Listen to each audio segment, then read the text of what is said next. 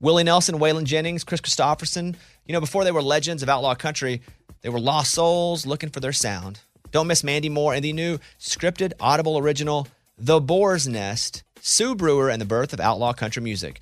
Discover the true untold story of the extraordinary woman behind the rise of outlaw country music and its biggest stars. Hear how one woman's vision in her tiny living room, far from Nashville's Music Row, became the epicenter of a musical movement. Mandy Moore as Sue Brewer in The Boar's Nest.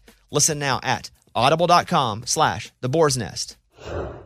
This is the year to stop overpaying for your family plan. So choose a Straight Talk Wireless family plan. Unlimited data, talk, and text on a reliable 5G network. And you can get a new line starting at $25 per line per month for 4 lines, plus taxes and fees and no contracts. That's good decision making. Available at Walmart and on straighttalk.com. Family plan discount with 4 lines, all on the Silver Unlimited plan. Not combinable with auto pay discount. In times of traffic, your data may be temporarily slower than other traffic. Video streams at up to 480p.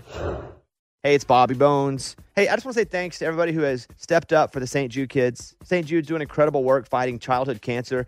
And because of donations like the ones that you give, families never receive a bill ever from St. Jude for treatment, travel, housing, food, none of that. Help St. Jude stop childhood cancer. Become a partner in hope. Get this awesome new This Shirt Saves Lives shirt. It's going to look great on you. So join all the doctors, researchers, and me in this fight. All right, text the word Bobby. It's only 6 numbers to 785-833. Again, text the word Bobby to just these 6 numbers, 785-833.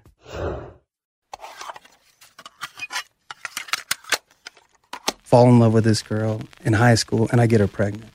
And it was crazy to me to know the right thing to do, and to be this young and then I've just screwed up my future in that moment, I thought. Welcome to episode 383. John Knight, a Grammy-nominated CMA and ACM award-winning singer-songwriter. Back in 2015, John won the Triple Play Award for 3 number 1 singles in 1 year.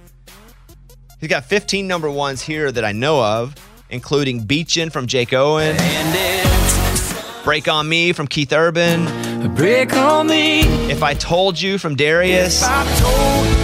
This one got a Grammy nomination. Break Up in the End from Cole Swindell. We break up in the end. Living from Dierks Bentley. Some days you're living. A song that's on the chart now that'll probably be a number 1 is Gabby Barrett's new one, Pick Me Up. So pick me up. Massive hit maker. He was born in Amarillo, Texas. He moved to Nashville when he was 18 with his wife and a baby. He's a food stamp kid. Lived in a trailer for a portion of his life. He had a dream to go to Belmont, and you'll hear how he actually made that happen. Part-time jobs, full-time jobs, writing deals finally, songs recorded. I mean, he's such a good singer too. So it's John Knight. So many number 1s. I felt like after doing this, I was like, man, I can hang out with this guy. I liked him like that. John Knight, episode 383. Enjoy the newest episode of the Bobbycast. John, good to see you, buddy. Hey, how are you? I'm pretty good. At this point in your career, just because I was just reading an article about a chart issue from the 70s, but are you genuinely still interested in music, or has music weathered you to the point of, maybe your interest has waned because you live it? I'll answer like this. I went to LA a couple years ago for the Grammys, and I was so interested in going behind the scenes and seeing Universal Studios. And I wanted to see where the movies were made and stuff like that. So my wife and I went, and I was about an hour in. I was like, I hate this. I don't want to know the behind the scenes of why I love these movies so much and why I'm so infatuated with all these movies. But in music, it's different because it's therapy for me. I'm in love with the high that I get. I'm not into any other highs except for writing songs. And the day that we write a great song, I'm like, oh my God, that'll sustain me for a while. Really? So I still love it. That's awesome to hear. At times, okay, let me switch it up then. But I don't love everything that I hear. Absolutely. I'm not even asking that. You know what I'm saying? Do you ever go, dang, I just wish I could do a rock project, write on some rock records, or write on some comedy stuff or hip hop track, or just something, because you flex you flex a series of the same muscles every day, thousands of songs about the same kind of 20 subjects. Yeah. I mean, I can do that because I'm a shadow. I'm not the face. I'm kind of like an enigma. We get to do whatever we want as writers. We're kind of lucky in that we can change our personalities musically every day. I went to LA a couple of weeks ago and wrote with Ryan Tedder's studio. A buddy of mine writes for him. We all kind of went out there and hung and wrote just crazy stuff. Was that refreshing to you when you say crazy stuff? Oh yeah, it was like a breath of just like almost like the way I fell in love with country music, like living in Amarillo, Texas. Everywhere you just in it, you're breathing it everywhere you go. When I would go to LA, I felt that newness and like the love of it. Like I was listening to George Strait and all that stuff way back when I fell in love with what I do. But there was just like the novelty of writing crazy stuff that there's no box, there's no real. You can say whatever you want. There's no bleeping. There's just whatever the truest emotion you can possibly put in a song, go for it. Oh, also make it like as catchy as you possibly can. So I was very, very much like, God, this is an amazing situation. And we were like 6, 7 songs, and 3 of them are already cut. So That quick? Yeah, and it was weird. For me, that has been doing sports. I did sports a lot. When I was younger, I did a national Fox Sports show. I covered the draft for ESPN. But for so long, I'd been doing this morning show, and, we play a few songs a morning, but still it's the same series of muscles for the most part. And you do it 5 days a week, 5 hours a day. And I was like, I think I'm going to get back into sports. Now, I still do the show and love doing my show. And I love when it's and I'm on, and it feels great. Like you said about writing a song, it's the most fulfillment I get. However, doing the sports show has been that. Yeah, it's fun. Where it actually makes me better doing the OG thing, because I remember, this is what it feels like for it to like be super fresh, and why I love doing what I do every single day. When you take a trip to LA or you write something, does that remind you of how, even though you do it all the time, oh yeah, I forgot, it is really awesome. I freaking get to do this all the time. You come back with like, that's the magic. I got to find the magic back in this. And music changed. Even like the last couple of years, it changed so much from like, I went through like the crazy, where everything was like truck girl broke up, the bro country thing. I like came up with that. And I'm from rural Texas on a ranch in the middle of nowhere. I'm like, that's not really what I grew up as, my dad's a preacher. That wasn't my life. But I was able to like get into that and then change through this whole next phase. And I'm still like amazed that, I'm even here doing this craziness. But are you though amazed? Or yeah. Are you amazed that it's still being done the same-ish way? I understand your sentiment, because I'm like, okay, this is crazy. I'm amazed. I get to do this show for 200 cities, and I just grew up a poor kid in Arkansas, and I get to make all this money now. But then it's, you know what? I've worked really hard. I've worked really strategic. I have taken big risks. I've figured it.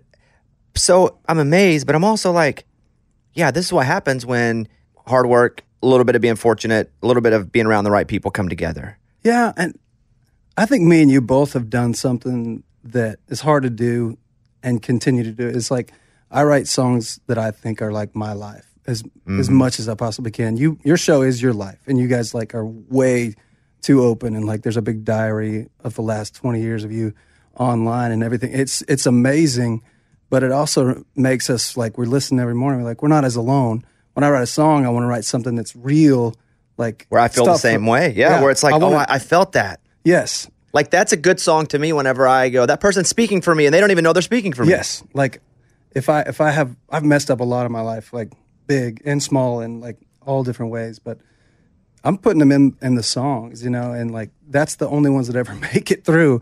All these other formulas, with the exception of like some are fun and they'll make it, but most of the time it's the real stuff that I'm living with my buddies, or all of us are just kind of like puking on the page and bleeding right there in the lines of the songs, and that's what makes it cool to me when I'm listening. And yeah, maybe that's why pop is going through a similar thing in that vein, where I'm like, oh, these are like sound like real things that are happening to these people. And pop's going through that vein too, where it's very descriptive, like overly descriptive. Yeah, and almost to a funny. Like the color of the brand of tennis shoe on the exact street corner that they got it on a Tuesday, and that's fit into the lyrics, and it's like, oh wow, well, that was clunky, but now it's so honest. Yeah, now I like it. It doesn't feel made up because it's like too It's almost too fake to be made up. It's got to be real. There's got to be real stuff in that. I ask about the music part, but when I walked in, because this article I was reading was about artists who, and I do find myself being genuinely, I still just love the history of music more than I do the current of music, because I live in the current. I got current coming at me every day, all directions. And maybe 10 years I'll like this, I'll appreciate this more of now. But I love the history of music. And I was reading this article about these artists who only got to number 2 on the Billboard chart, but they had written number 1s for other people. And the Billboard chart is a different monster than the country chart, where the country chart, it's too, I'm not going to say easy, but they give away too many ribbons, I feel. Gotcha. I get in trouble for saying that. Big time. I was like, because these record labels talk to each other, and they decide who's going to get the one here, who's going to get the one there, and some of the songs should be number 1 for a lot longer than that. Yeah. And some shouldn't even crack the top 10. So It's crazy. I got in a bunch of trouble. It is what it is. It's behind the Oz's curtain. You're just like, whoa, wait, I'm seeing stuff. And everybody got pissed. It wasn't great. Anyway, so for example, Bruce Springsteen. I did not know that on his first album, and I'm not a big Bruce Springsteen guy, and that makes me not cool because I know Bruce people like Bruce. I like the hits, but he wrote "Blinded by the Light," wrapped up like, and the guy and when he put it out, it was not a hit. But like Manfred Mann's Earth Band put it out, went to number 1. And crazy. he ever only got to number 2 on the chart, Bruce Springsteen. That's unbelievable. Never got to number 1, which to me is also crazy. There was another, Bob Dylan did it twice, and the only song that he ever had get to number 1 was one he wrote. And so I'm kind of trogging through this article, and I'm just like, wow, this is so cool. This is so amazing. And I catch myself sometimes going, man, I'm still really into music. This is super cool. Yeah. And I love those moments where I go, oh, yeah, I still love music. Because a lot of times I don't. Well, I've gone through seasons where the grind of this whole thing is you write thousands of songs and 3 become hits. But I was reminded, I was with Edwin McCain a couple weeks ago. We opened up. I love that dude. Dude, amazing. I love that dude. Yeah. I was with him and we opened for Old Dominion. And they're okay Colorado. guys. They kind of suck. But yeah, they're just terrible guys. Yeah. Terrible. But we had a day where we were like skiing with kids who had cancer, and then we had a day sometime where it was just me and him. Edwin and I were just skiing together and like talking about real life, and like I was asking about like the 90s, and like I was so into his voice as like just a singular instrument. It was inspiring to me. And I'll Be was like my daughter, one of her first songs she sang when she was like 3 years old. She just screamed at the top of her lungs. I just remember that being such a magical part of like, oh yeah, this was like a huge hit.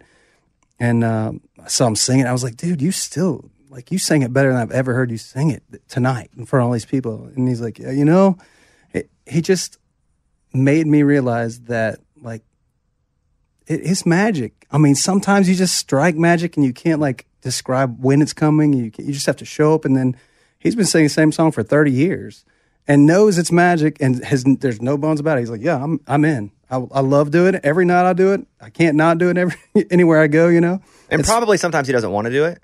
Oh, it's so freaking high. Can you imagine singing that every night? I'm talking about just singing it all the time. Yeah. But he also, I bet you go through phases too, where it's like song's massive, you want to play it all the time. But then you're in that middle stage where it's like, God, I don't want to play this song. I have other stuff I want to do. But then you kind of appreciate once things don't go arrow straight up. You're like, man, I really just should have loved and appreciated that lightning in a bottle and I think he's there now. Yeah, he's appreciative of it. Yeah. And I follow him on TikTok. He's hilarious. Yeah, How did you guys become friends? We were, I don't know. I think we were just doing these little rounds. Like, so sometimes like these Songwriter City people like Mike who put this all together for us will be like, hey, can you come do a private gig? And I met him on one of those. And we just kind of like hit it off. And the next year we were supposed to do the same gig, and his I think his father died or his mother died, and we all sang I'll Be and sent a video to him. So we just kind of like, we've just kind of become buddies for, So he's coming to town. We're riding with Lee Brice next week or a couple weeks from now. That's cool. And for me, I don't know, how old are you? 42. Okay, same, right? So we're same age. We heard the same music. Yeah. Influenced by the same things for the most. We got Napster. Yeah. Right? We're that first generation that was able to grow up on tapes and CDs, and we have digital music. Like, we got to experience all that, right? And so Edwin McCain, when I first met him, I was geeking out a little bit. I'll be honest. I'm supposed to be cool. I'm not cool. Oh, yeah. I'm not cool ever, really. But sometimes I play cool. But with him, I just couldn't be that cool because when I was a kid, I went to see him at Ouachita Baptist University, just him and a horn player. That was the whole show. But I was such a big fan that I was probably geeking out a little too much. And he's like, why are you geeking out on me? I'm like, because you're freaking Neville McCain. Yeah. And when you were killing it, like that's when I was me and consuming everything.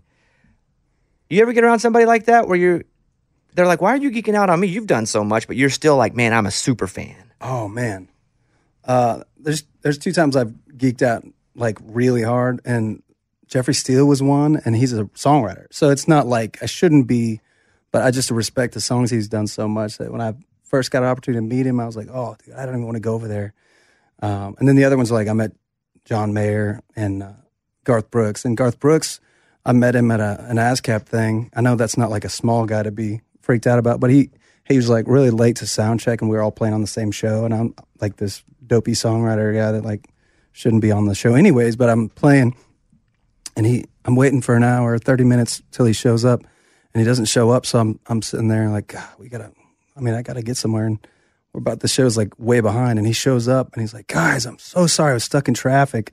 Go ahead and sound check, because it's my fault, I was just sitting there in traffic. So I sound checked my song, Break Up in the End, and we sit there, and Garth stands at like 2 feet away from my face, and like standing on the edge of the front of the stage looking at me, just like rubbing his belly, just being all, Garthy and awesome. And I was just like, I can't do I don't know if I can do this, man. That dude was like everything for me growing up. Like my sister got tickets when I was like 10 years old to go to Garth Brooks in Amarillo, and from a friend of hers, and then at the last minute she gave him away to her boy, and I was like, she was going to take me. And I literally was like crying as a little kid. So to be sitting there sound checking, and Garth's like, oh, that's pretty good, Yeah, Garth's awesome. Yeah, he was like the real deal. So and my experiences with him I just keep waiting for that to crack, honestly, because he's he's the biggest. Yeah. If you're just talking data, he's biggest selling American artist of all time. Yeah. He's a 10-time diamond. 10-time diamond. Diamond, yeah. Like the biggest song I've ever had is like 7 million or something. 10-time diamond, and probably records.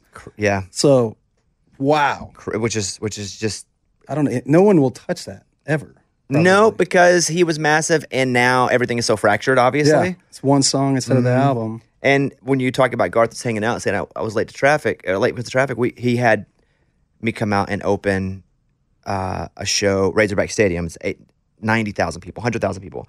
Well, he texts me first from a number I didn't recognize. I thought I had Garth's number. Apparently, he has like 8 numbers. He has one. Yeah, who knew? For every area code. And he's like, "Hey, man, why don't you come out and open for me here?" And I'm like, "Who is this?" It was the day before April Fool's Day, right? And he's like, perfect. Yeah, it's Garth. Come open for me. It's 90,000 people at Razorback Stadium. And I'm like, shut up. Who is this? Yeah, this ain't Garth. 90,000. And then I'm just like, nah, hey, look, if this is really Garth, call me after the show. I'm on the air. I didn't think it was Garth. But then he freaking calls. Hey, man, it's Garth. First thing he goes, hey, you vaccinated? That was the first question. I'm like, yeah, I sure am.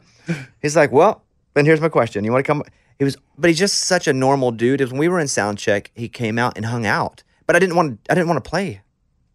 Yeah. I wanted him to get off stage. I wanted him to go away because I was embarrassed. Yeah, me too. No, you're actually good. That's the difference. I would be like, but I was like, Garth, you should go because I want you to realize what you did by having, me come out and do this. You might rethink it if you stay too long in sound check.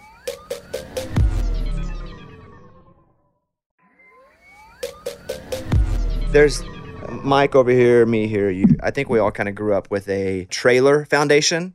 I lived in either trailer parks or a trailer that was dragged to the top of a hill more times than not. Dude. So Amarillo, Texas, tell me about your upbringing, where and how you lived, that kind of stuff.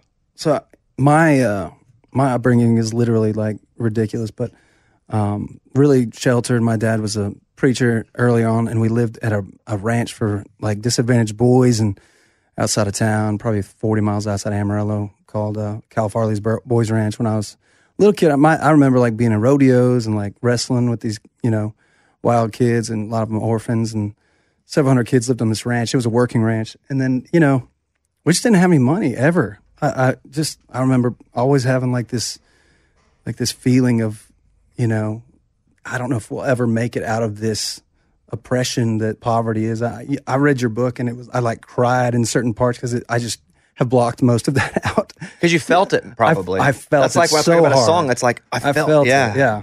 I just remember, and for a while, my dad was like called to be a preacher, but then he has this family, 3 kids, and we have no money. He's making 16, 17 grand a year, and we're living in this little flat outside of town and like 40 miles away from everything, a truck that breaks down all the time.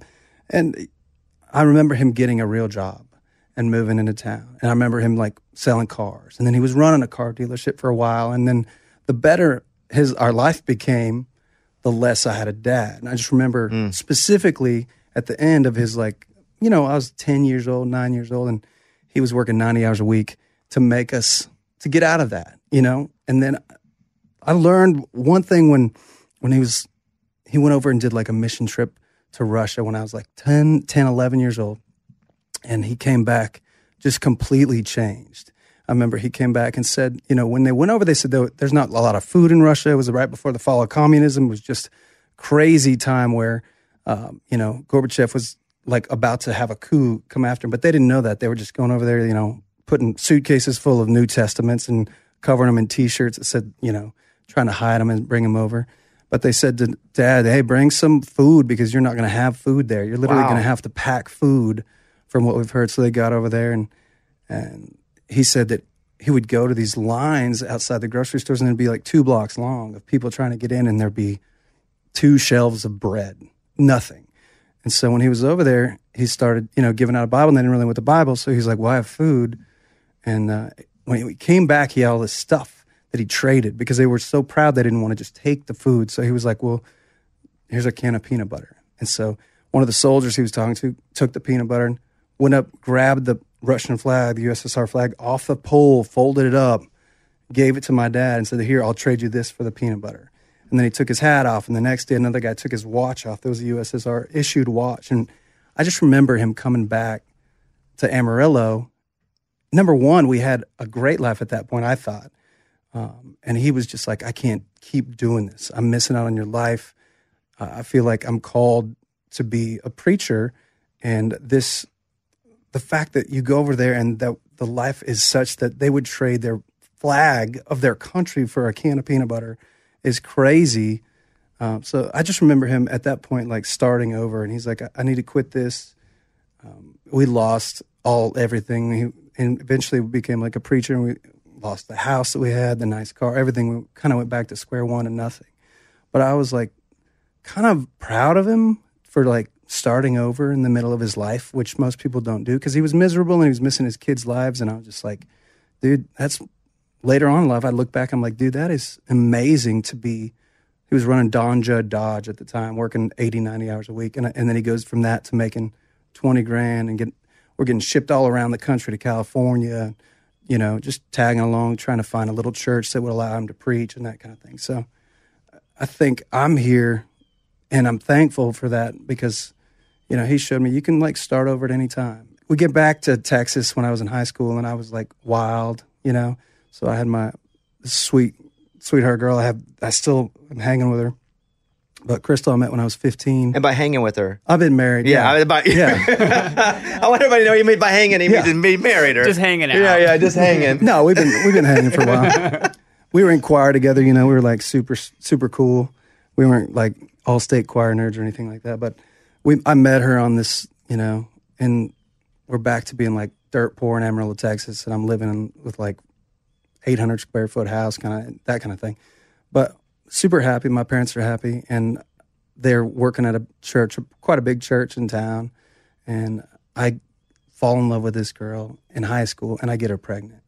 And it was crazy to me to know the right thing to do, and to be this young, and then like, I've just screwed up my future. I aced all my SATs and all this kind of stuff, so I had a lot of opportunities. And then I just saw myself just kind of wreck it all in that moment, I thought, So, and my dad, he's a preacher, and I go into him and say, I got bad news. We're pregnant, and I'm 15 or 16 at the time. And I remember him just crying and not being mad at all. Just being like, we're here for you, whatever you need. Just if you want to get married, if you don't want to get married, we don't care. We're here for you guys. I think, this is going to be a massive change, but I just was so enamored with the way he loved me, and, that it made me be like, okay, I have to, this is an amazing dad I have. I'm so thankful for this dude that hasn't, because I think I would probably have been pissed. Probably screamed at my kid and knocked him upside the ball cap and been like, but he just did it with such love that I was really affected by it. And then he was very proud of us. And we had a baby there, and I was in high school and finished high school and worked from 12 to 7, I worked at a plumbing company, and I just really scraped by and, had 4 or 5 jobs before that even. But I remember specifically he got fired from the church because he was so forgiving and we were so public about it. And I was, He got fired from the church? He got fired from the church. So then it was just one of those things where I was, we're sitting there.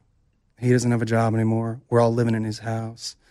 And he was just, it was bad. It was bad. Bankrupt. The whole thing was just all evaporated in front of us. And I just felt like a massive amount of guilt.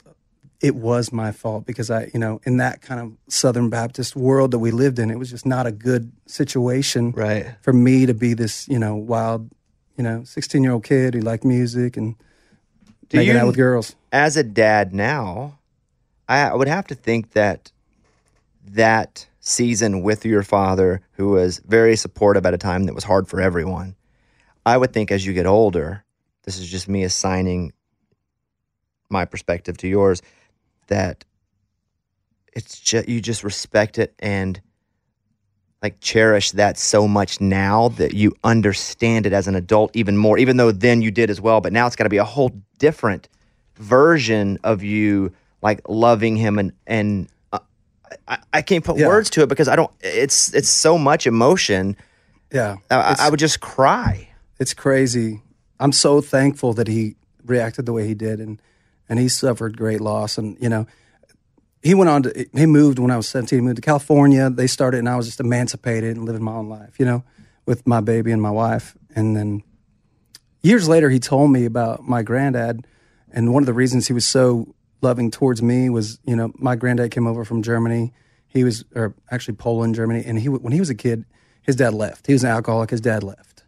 And so my grandfather's mom had to give them up for adoption for a couple of years just to be able to figure out when they came back from Poland, she was here, dad left, she couldn't work, she didn't know English hardly, she had to learn English and go get a job. So for 2 years, my granddad was in an orphanage with his sisters.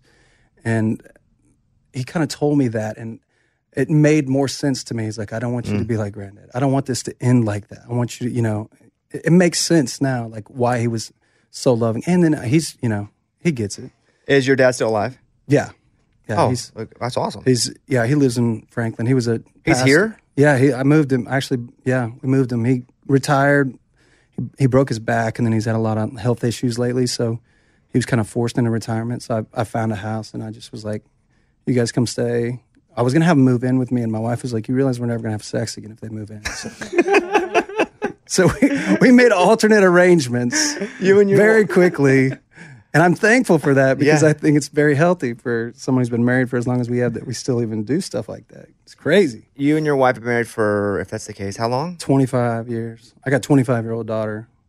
So okay, that's pretty fun. Pretty fun. That's why I say that's wild, but my mom was 15 when she had.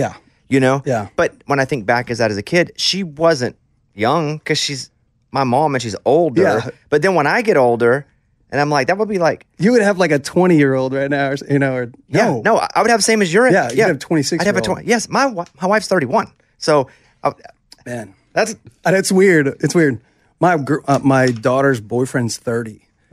So I'm like, this is messed up. Something is I feel wrong. I feel old and young at the same time. That's What's wrong crazy. with me? Yeah. So you move here at 18. Yeah. You have a baby and a wife. Yes. When did you get married, by the way? How old were you? We had to sign it off. Like my dad had to sign me to get married at 17. Okay, so when you're Right before we left. Really? Or 16, yeah. does he do that? Is that part of the emancipation Yeah. process, not proclamation Yeah, process? when we go to get married, he has to be there and literally like, so make sure. Otherwise, it might have been like technically, like my wife's much older than me. She's like 8 months older, so it might have been a little legal trouble. You know what I mean? You're 18 and you move here. Why? Yeah, exactly. If I'd have known how hard it was, I wouldn't have. But I just told her, I was like, we're already destitute poor. We were looking at houses that were like, I was working at a plumbing company. There was a house that was like 20 grand in the ghetto in Amarillo, and I was like, I don't know if I can do this. This is my life. I can see my whole life here. This is me. I'll be a plumber. I'll make, $14 an hour, and, that'll be our life. But if we go to Nashville, at least maybe we could do something we enjoy doing. That was all. That was I want to do something in a musical world that I enjoy doing. What were you enjoying doing musical, though, in Amarillo? Like, what were you already doing at 17 where you thought maybe I could find something I like? I don't know. I mean, my family's really good at, like, way better than me at music stuff. So Did you play in church or sing in church? Yeah, from like 5. They would have me singing like harmonies and did you take to it harmony. pretty easy? Did you Oh yeah, it was super easy for me. Did you play guitar, piano young? I played violin because that's Wow. what they needed in the family band, I think, or something. I don't remember, but And if you can play violin, can't you pretty much play anything?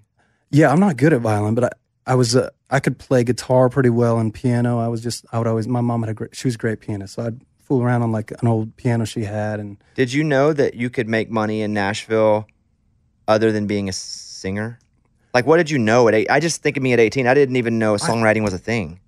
I did not know. I just knew that I applied to Belmont on like this crazy whim, and I was like, well, I can go to college there, and then maybe I can do something like accounting and behind the scenes in music, or like got it. sell T-shirts on the road. Or I really didn't know. I didn't know the songwriting was a thing. I had no idea. Like I thought Dom and Ray when I was a kid. I was like, these guys are geniuses. This is all their songs. They How are they come so up with good. all this, yeah. And Garth the same way. I didn't realize that was like a profession at all. I never even like. When did that happen, though, where you did learn that was a profession? That you Shortly after moving here, I was like, okay, this could happen. There were several people. I was like lucky to be in Josh Turner's class early on, and I saw him get a record deal when he was like 20 something, and I was like, okay, so and he was writing songs with other people, and a lot of people were getting publishing deals where they're making like 30 grand a year. I was like, this is amazing. But how do you even get in a class? So you move here, you're 18. And I know my class, we all got here at the same time doing different things, but Dan, Shay, before they were Dan and Shay, right? I knew those guys. And yeah. So, but there's a whole group of us that came in and we were all just like, what the heck what do we do? What do we do now? We're in Nashville doing different things. Yeah. But we came at the same time. And that's what I really remember about moving here, these other people that had just kind of started too. But I knew when I got here, I was already an adult, but I knew what I was doing. If you're 18 or so and you just moved to town, one, do you find a house or an apartment? And then where do you start? When I was moving here, I was at the last minute was not going to come to Nashville at all. I was just going to stay in Texas. And a friend of mine who was going to Vanderbilt, which luckily he was a friend here, and he kind of scouted this place out. I told him I couldn't afford to go to Belmont because I got I think I had $2,000 a year I needed or something like that. It was pretty much full scholarship because I got lucky on my SATs, and then I sang for him, and they were like, yeah, you were in choir, you can have a vocal scholarship. So, I came here and I was like, I can't do it. I looked at it, and I was looking at all the figures, and I was like, this is crazy. I can't do this. So his dad called me and said, what do you need?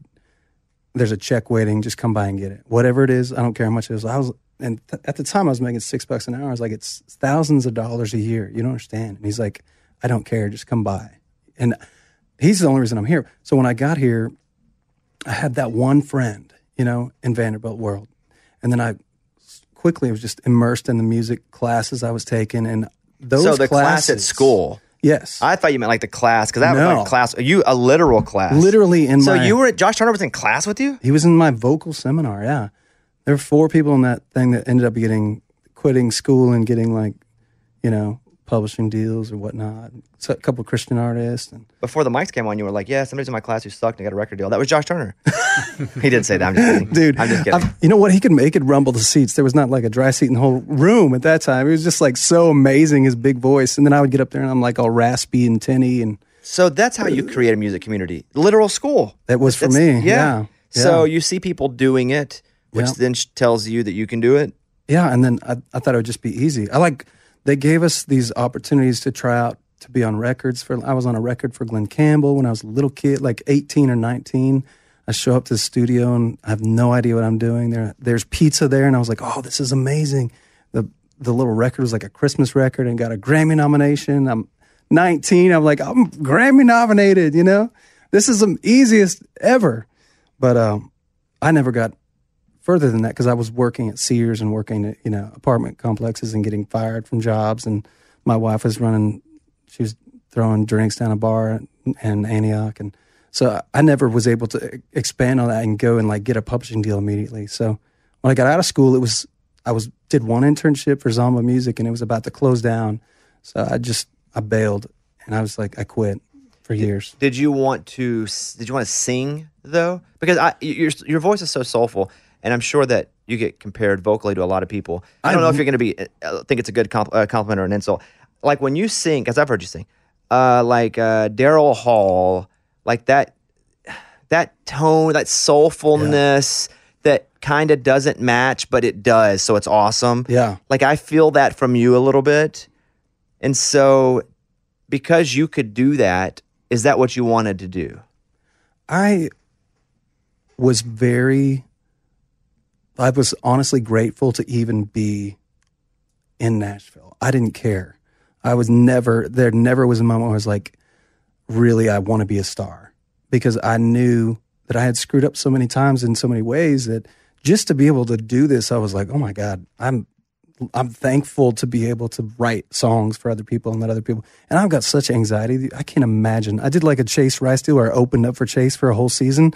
And I was mortified to go out in front of like 5,000, 6,000 people every night. But not really. You're being humble here. No, I was like trembling. My hands were just like trembling behind them. And then I would get out and it'd be fine and it would go well. And, I just have a hard time having heard you sing, and I hope you think that the Daryl Hall reference it's amazing. Yeah, having heard you sing at like rounds and that you would go out and be, and mental health has nothing to do with the reality of it. Yeah, it really does. I mean, no, it's different. But still, when you see someone that's so good and they're like, yeah, I'm scared to go do what I'm really good at. I just wish I had something I was good at, and I'm just like, what? How can you be good at it and be scared to do it? And I'm over here, I'm a Swiss Army knife, half dull, trying to find anything to do. Dude. Where does that anxiety come from? Were you an anxious kid or? Oh yeah, I was like massively obese as a little kid. I was like 150 pounds in 4th grade. So I had all these struggles that I was just like coping with that until I was an adult. And then I was, I'm still struggling with it and trying to keep healthy all the time and working out like crazy because my metabolism is just zero. But that's not really that. When my first publishing deal, I turned in 10 songs. They took it to the record labels, and all the record labels said no. And a lot of them said no because I was 25 and I had no hair. I shaved my head. So I just thought, well, God doesn't want me to do this. And it was easy for me to be like, okay, I'm a songwriter. And that I was never meant to be that. And I was pretty at peace with that. And every time these things come up, like, the head of Capitol a couple of years ago was like, you should do a record. I would love to do a record. And I thought I was joking because we were at a bar. And I was like, yeah, that's funny. Yeah, someday, that's great. But I just don't know that my soul is meant to do that. Do you think, though, if you'd have had, and this is both a compliment and a question, but again, I'm going to say it one final time. You're such a good singer. Your vocals are the texture is a little different. It's awesome. If you would have gotten a bit of positive feedback, just a bit, I probably would have done it, yeah. So a lot of that is based on what you felt the reality was off a few. Do you wish you would have pushed through that situation looking back? I'm a big fan of like the Gold, Rush era where they have like Parker Schnabel up on Gold Rush Alaska and that TV show, and like all the guys from, I read a lot about just weird stuff, but like in San Francisco, all the people that made all the money were not the people that were the ones holding the nugget in their hand in the river. They were the people that were selling them shovels, and they were the people that were their auxiliary. And they weren't digging in the ditches. They were home at night, sleeping in the bed with their, beautiful wife and having their families. And the other people were out there on the mountain digging and losing sleep and like coming up bloody, but they had the nugget. But the other people made it possible for these stars a great analogy. to do their thing. Yeah, that's an awesome analogy because I was like, yeah, that's stupid. But no, now that makes all the sense in the world. So I help people to be stars, and that's awesome. Do you want I to love be famous? It. Would you want to be famous? No, You answered that so quickly. I'm asking again. Oh, yeah. no, dude. I'm telling you. You don't the wanna only way I would, if I could be like Stapleton famous, where it's like, do your own thing, not really have to fit into this. You just kind of whatever your soul follow the sail that wind blows and do your thing. Yeah, that's cool. But other than that, I like going to Target and nobody knowing, nobody caring. It's fun. So when you play a show, if you're playing, let's say you're playing a writer's round, and you're playing your songs, I mean, are you getting fulfillment from that? Yeah, it's fun. It's a high. Is it to tell your It's about as high as it's almost as high as writing a great song, but it's like right below it. It is below it, though. Yeah.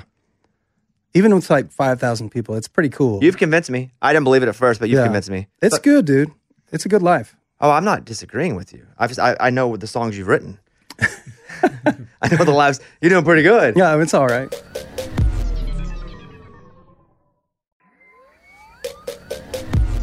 You have any number twos? I have several number twos. I think one of them that hurt a little bit was with Chase Rice. I think it was called Gonna Wanna Tonight. And I had another song that was on the chart that was the Strip It Down song for Luke Bryan.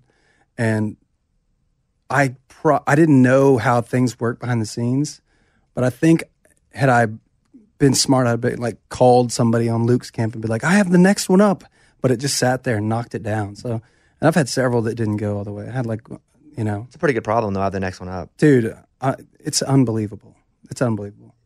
I have one right now that I don't know what's going to happen with the Gabby song that I love so much. Oh, it's going to do great. Okay. Yeah, it's going to be great. You never know. And I don't really know either because I don't really do anything with the programming side of it. But our show has such a big imprint that I can play something and I can see the difference. And also, my management is Gabby's management. Oh, I gotcha. Gabby and I work together on American Idol. But I Hope that was a you deal. Oh yeah, that thing. It's crazy. Golly, that was. It was crazy. Just from my world, it was crazy twice. And I tell you, there are only a few songs that I ever hear the first time and go, "Oh, I didn't expect that. That's awesome, and it's catchy as crap." And that was one of those songs because I was just flipping.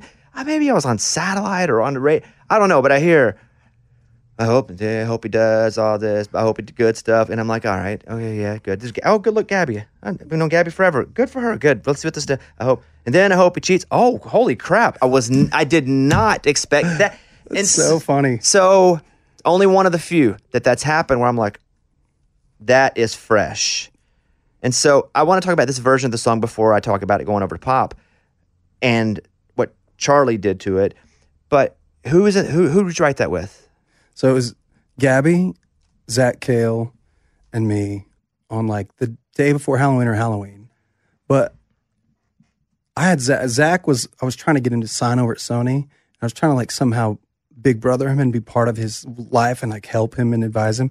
So I had him over, and that's how I found out about Gabby. He was at church with her or something, like singing. He had on his phones her singing like a sound check at church. And that's how I heard her voice. I didn't hear it on American Idol. I was just he was at my house eating dinner. He was like, check this girl out. She's amazing. And I was like, that is she's like, I thought she was a black girl. She had so much soul. I was like, wow, this is insane.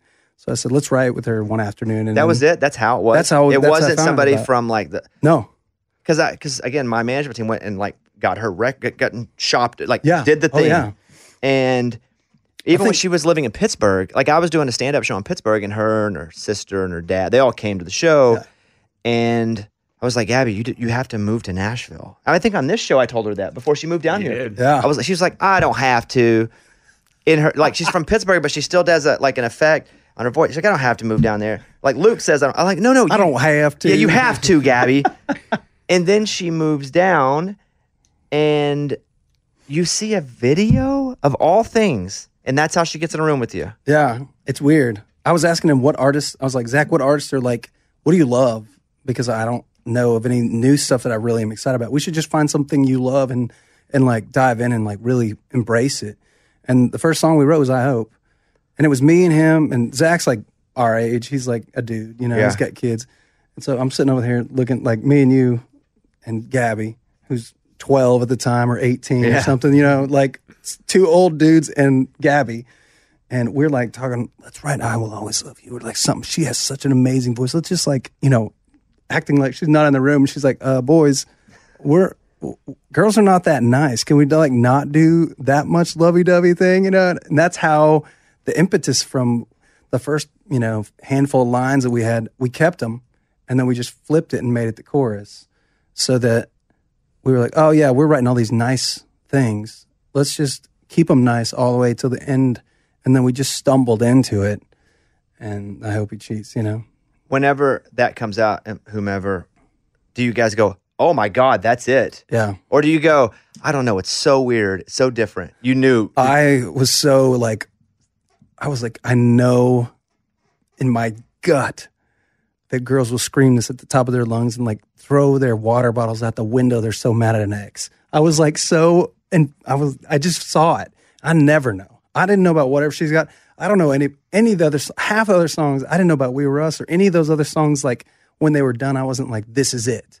But that one, we got done and we're like at the Sony writer rooms, there was like a pool table. We're like hanging out by the pool table afterwards. And Zach was like, this is pretty good. And Gabby's like, I know. And I was like, no, this is not pretty good. This is like one of the best songs I've ever written. I'm telling you this. I don't know how I know. I just felt it. And they were laughing. They're like, yeah. I was like, y'all, I'm not joking. Because I just had gotten a number one for Break Up in the End, like right when we wrote this. And so they were like, yeah, I'm sure, whatever. And then I was behind the scenes, like calling everybody. I called Ross Copperman. I called everybody, Tom Lord. Just don't let this one die. Don't like let it fizzle or go away. And, so I was right, but it wasn't like, you never know. I really didn't know, but my gut was like screaming at me. You better say something. It just felt different. It felt different. Yeah. And so Tom Lord's my manager. Oh, gotcha. Yeah. Right. So he has Gabby, and I remember I just hearing it, and I was like, wow. So and I texted him, and I was like, yo, because I have nothing to do with picking songs for the most part. I'm like, yo, that's it. It's brutal. Like, I don't know what's going to happen, but that's it. That song, like, that's it. Oh. And he was like, I hope, And then... He's so funny. I hope. Yeah, he's like, you never know. I hope. And so the song... You got to give him credit. He ran up the flagpole with that thing. He ran up the flagpole with her and then ran up with it. Yeah. Yeah. And I was like, dude, you're forgetting about me. Like, let's chill out. Yo, I'm in Costa Rica here, man. Come down and visit me on set or something. Yeah. So then I hear the Charlie Puth version, and all I remember thinking is I heard like a run at the beginning, and I was like, wait, that's not on this song. And so I hear it, and I'm like, oh, okay. So I asked somebody, I don't know who told me this, and you can tell me if it's true or false. I believe it's true, even if you say false, and I'm not even supposed to know if I should share this. I don't have a filter, so I'll tell you the truth. Yeah, and this could be partially off, or maybe this story's been discussed in public, but from what I know, Charlie just messaged Gabby and was like, hey, that song's awesome. Can you send me like some the stems? Yep. That was it. That's it. And DM. Then, yeah. And then she did, but didn't really know what was. Yeah. And then he just sent it back and was like, I did this. She asked Zach and I and was like, should I do this? And we said, it's Charlie Puth. Yes. I mean, yes. Amazing. And do it. stems, let me... Like all the tracks behind the musical with stuff. no vocals. And what's funny about that song is those stems ended up being what Zach and a couple of our buddies did that day for the demo. A lot of those just got passed over, and Ross took those and added bass and drums and stuff like it. Her vocal from that record was the demo vocal. Really? It was literally 1 or 2 takes of that demo. That's how good she was on that day. And I didn't really realize how powerful her voice was because I had to go trick-or-treating with my little man, so I didn't hear the whole vocal until I just got it, and I was like, oh my gosh, this is insane. So when you get the Charlie version... It's crazy. I didn't even know if it made sense at first. I was like, does this make sense? This is amazing. I'm in. And did you wonder if because I get it, you're like, does this make sense? Do I love it so much because it sounds good, but does it also still make sense? Yeah. As an entity. Like the story. Yeah. And so that, again, it like was allowed to breathe a new, bigger life because it became a monster pop song too. Yeah. And you guys didn't have anything, because again, he just sent it back, right? It was like, hey, this is it. I hope you like it. Yes. That's so crazy. And what's crazy, in those situations, like, Nashville's a different place for the artist. If they change a line, if they do stuff to the song, they're very kind about it. Typically, they know the writers don't have any touring income, and they're, our life is whatever the song is. And a lot of times in LA, that's different. They will take a large portion of the song. And I fully expected a name like that who just had a big, huge couple worldwide number ones to take a big part. He was so completely fair in like what he asked for on the song that I was like shocked. I was shocked. And I said, that's great. No question. Don't even negotiate. Do it.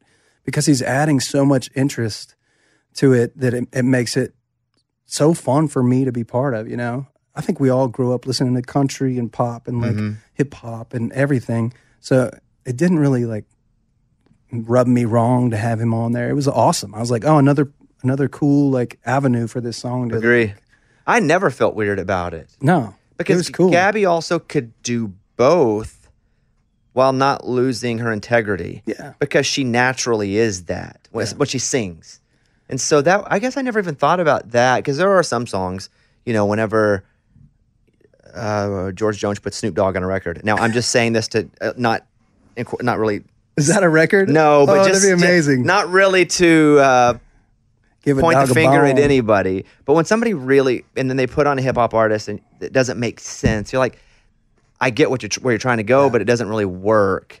But with Gabby, that works because her integrity is she could kind of straddle that line. Yeah. Like Carrie. And not to compare them because they're both blonde big singers, but Carrie could do the same thing and did the same thing for so long. Yeah. That we believed it, and she did pop and country because it was true.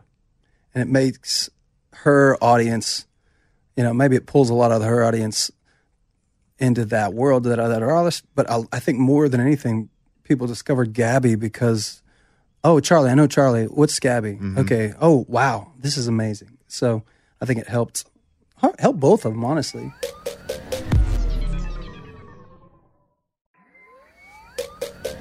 You know what song I like is "She Got the Emojis," whatever. David Nail, yeah, whatever she's got, right? Yeah. That's fun. That one, that's a really good song. It was fun. That's a long time ago. Yeah, like 10 years ago even. Was that one of your first number ones? That was like that was the second number one, but we wrote it first. Mm-hmm. We wrote it like it was before. I had Tip It On Back for Dierks, and then I had like a song really like earlier called Glass for Thompson Square. But Whatever She's Got was the one where everybody was like, okay. Like, yeah, that song's awesome. Luke called me and was like, you want to write? I like this David Nail song. Can we write some songs? So other artists heard it. Yes. It opened every door opened from that song. All of the Keith stuff, was partially because of that. Keith actually was going to cut that song. And I think he put a vocal on that song. But then it just didn't feel like his project he was doing at the time. And they were all working together in the same, and David Nail was on the same record label. And thank God David cut it and sings it higher than anyone ever humanly should. That song is still awesome. Yeah, it feels like brand new. It's crazy. When you talk about Keith, I just want to talk about choruses, but I want a couple of the Keith. Well, the one for sure is the time is possible. Miranda, Keith and Miranda, We Were Us. Oh, was this song? Oh, that's it. Yeah. We Were Us. Straight melody here. Yeah. Or lack of melody for me. No, I'm nailing it. Give me a break here. What's the key in your mind to a chorus working melodically?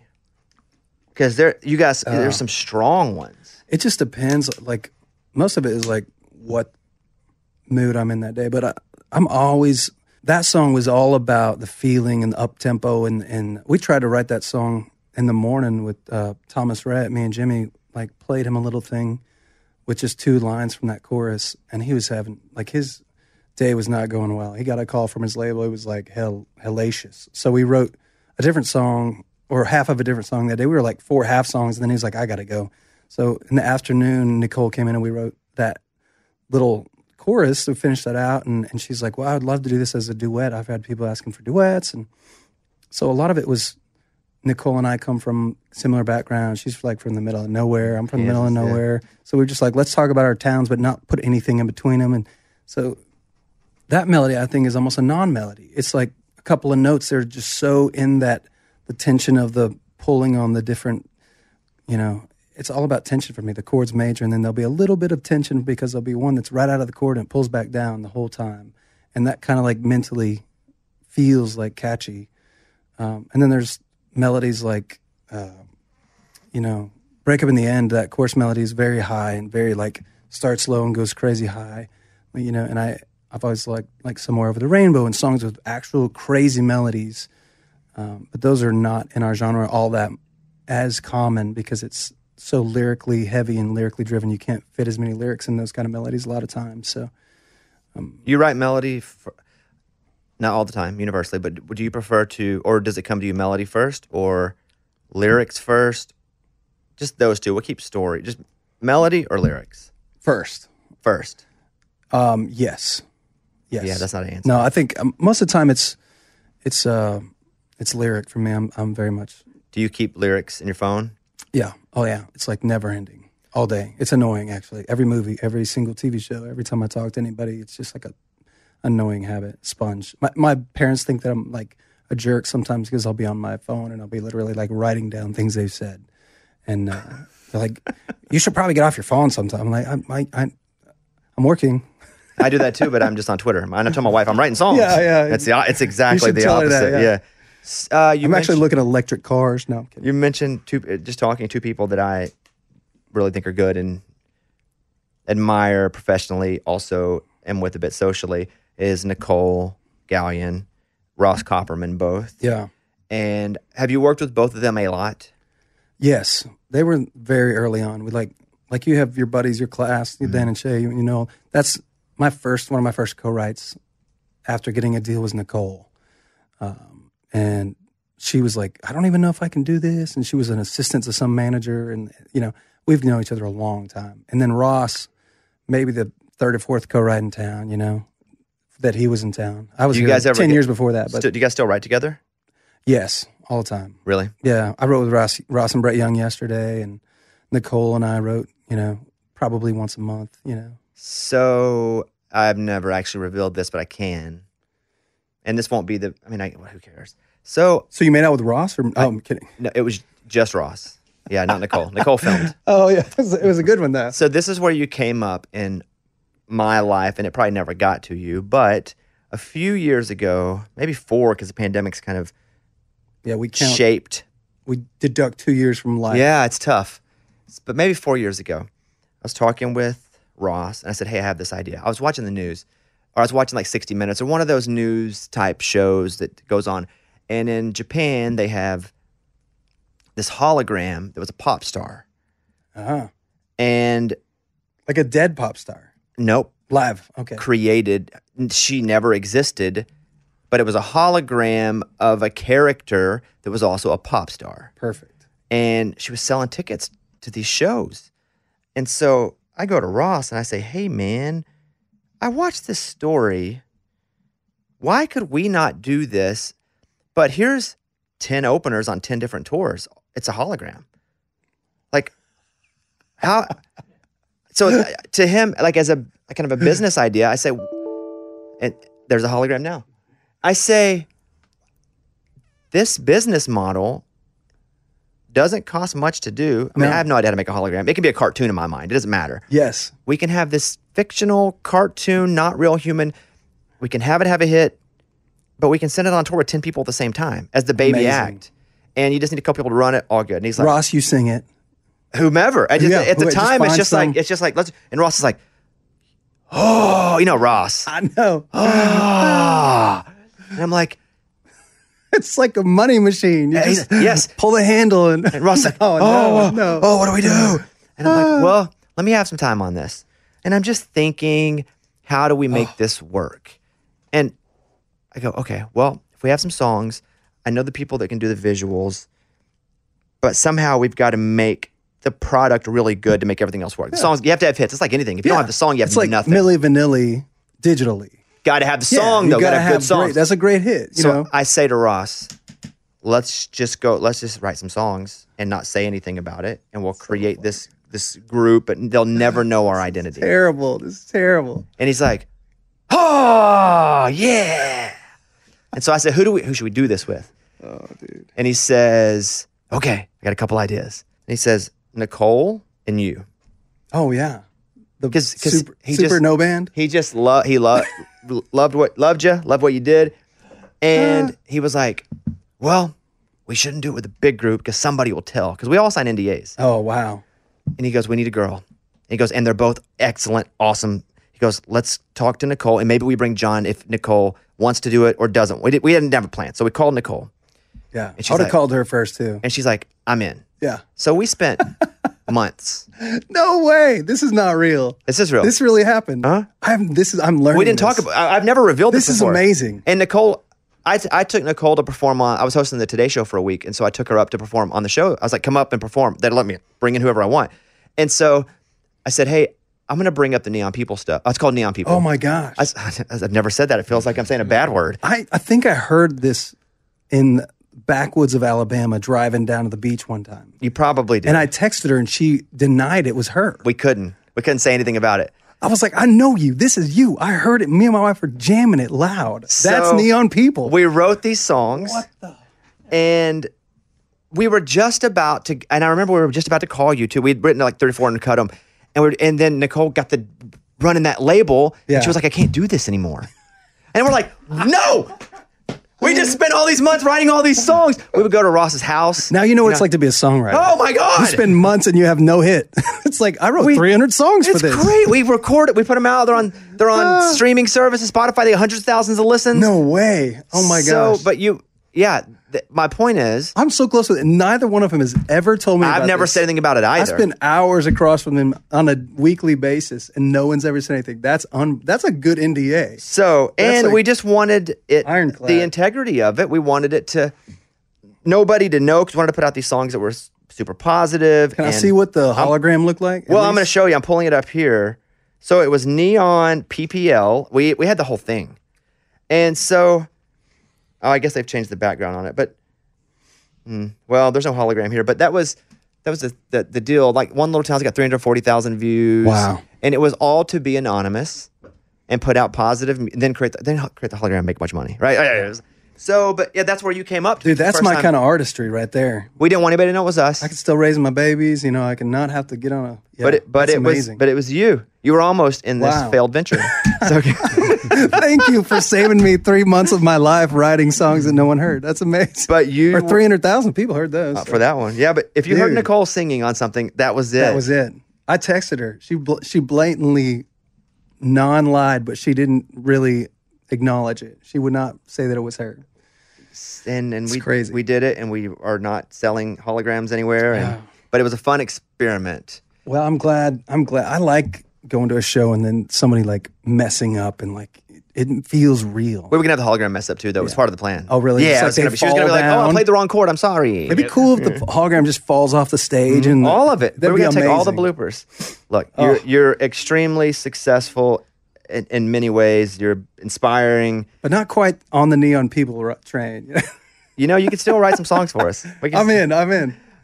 You guys follow J Knight Writer, JNITE Writer on Instagram. In the intro we did for you, we talked about a lot of your songs. So Oh, man, I appreciate that's all there. And right now, your other Gabby song's on the chart. Yeah. We talked about a minute ago. And I told you, I feel good about it. So I asked that, are you in the Gabby camp now? I think so. Yeah. Like who she Yeah. trusts. And when it's like, Yeah. we need to focus with people that I believe in, she calls you. She definitely is like very thankful that we were believers and early, and she asked me about getting married early, like stuff like that you would ask an uncle or a buddy. Yeah. You know? That's awesome, man.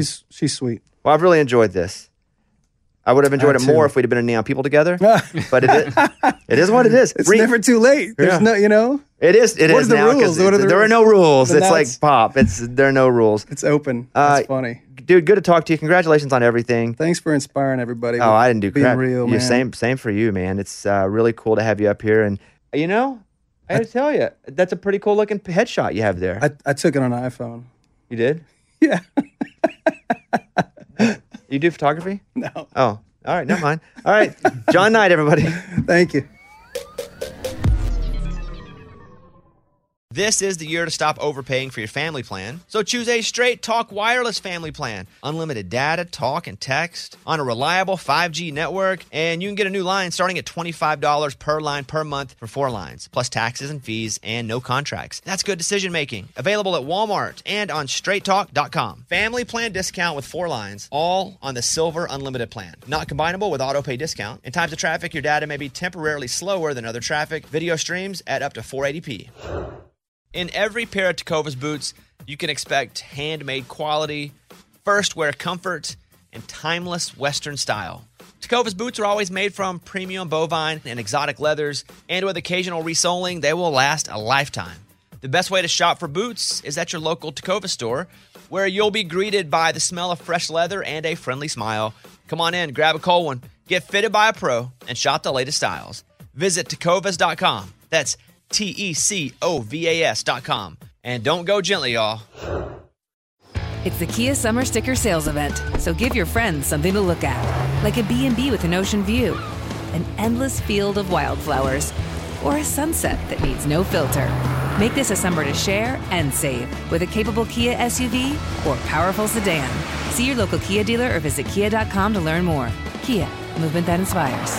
Call 800-3334-KIA for details. Always drive safely. Sale applies to purchase of specially tagged 2024 vehicles only. Quantities are limited. Must take delivery by 7/8/24.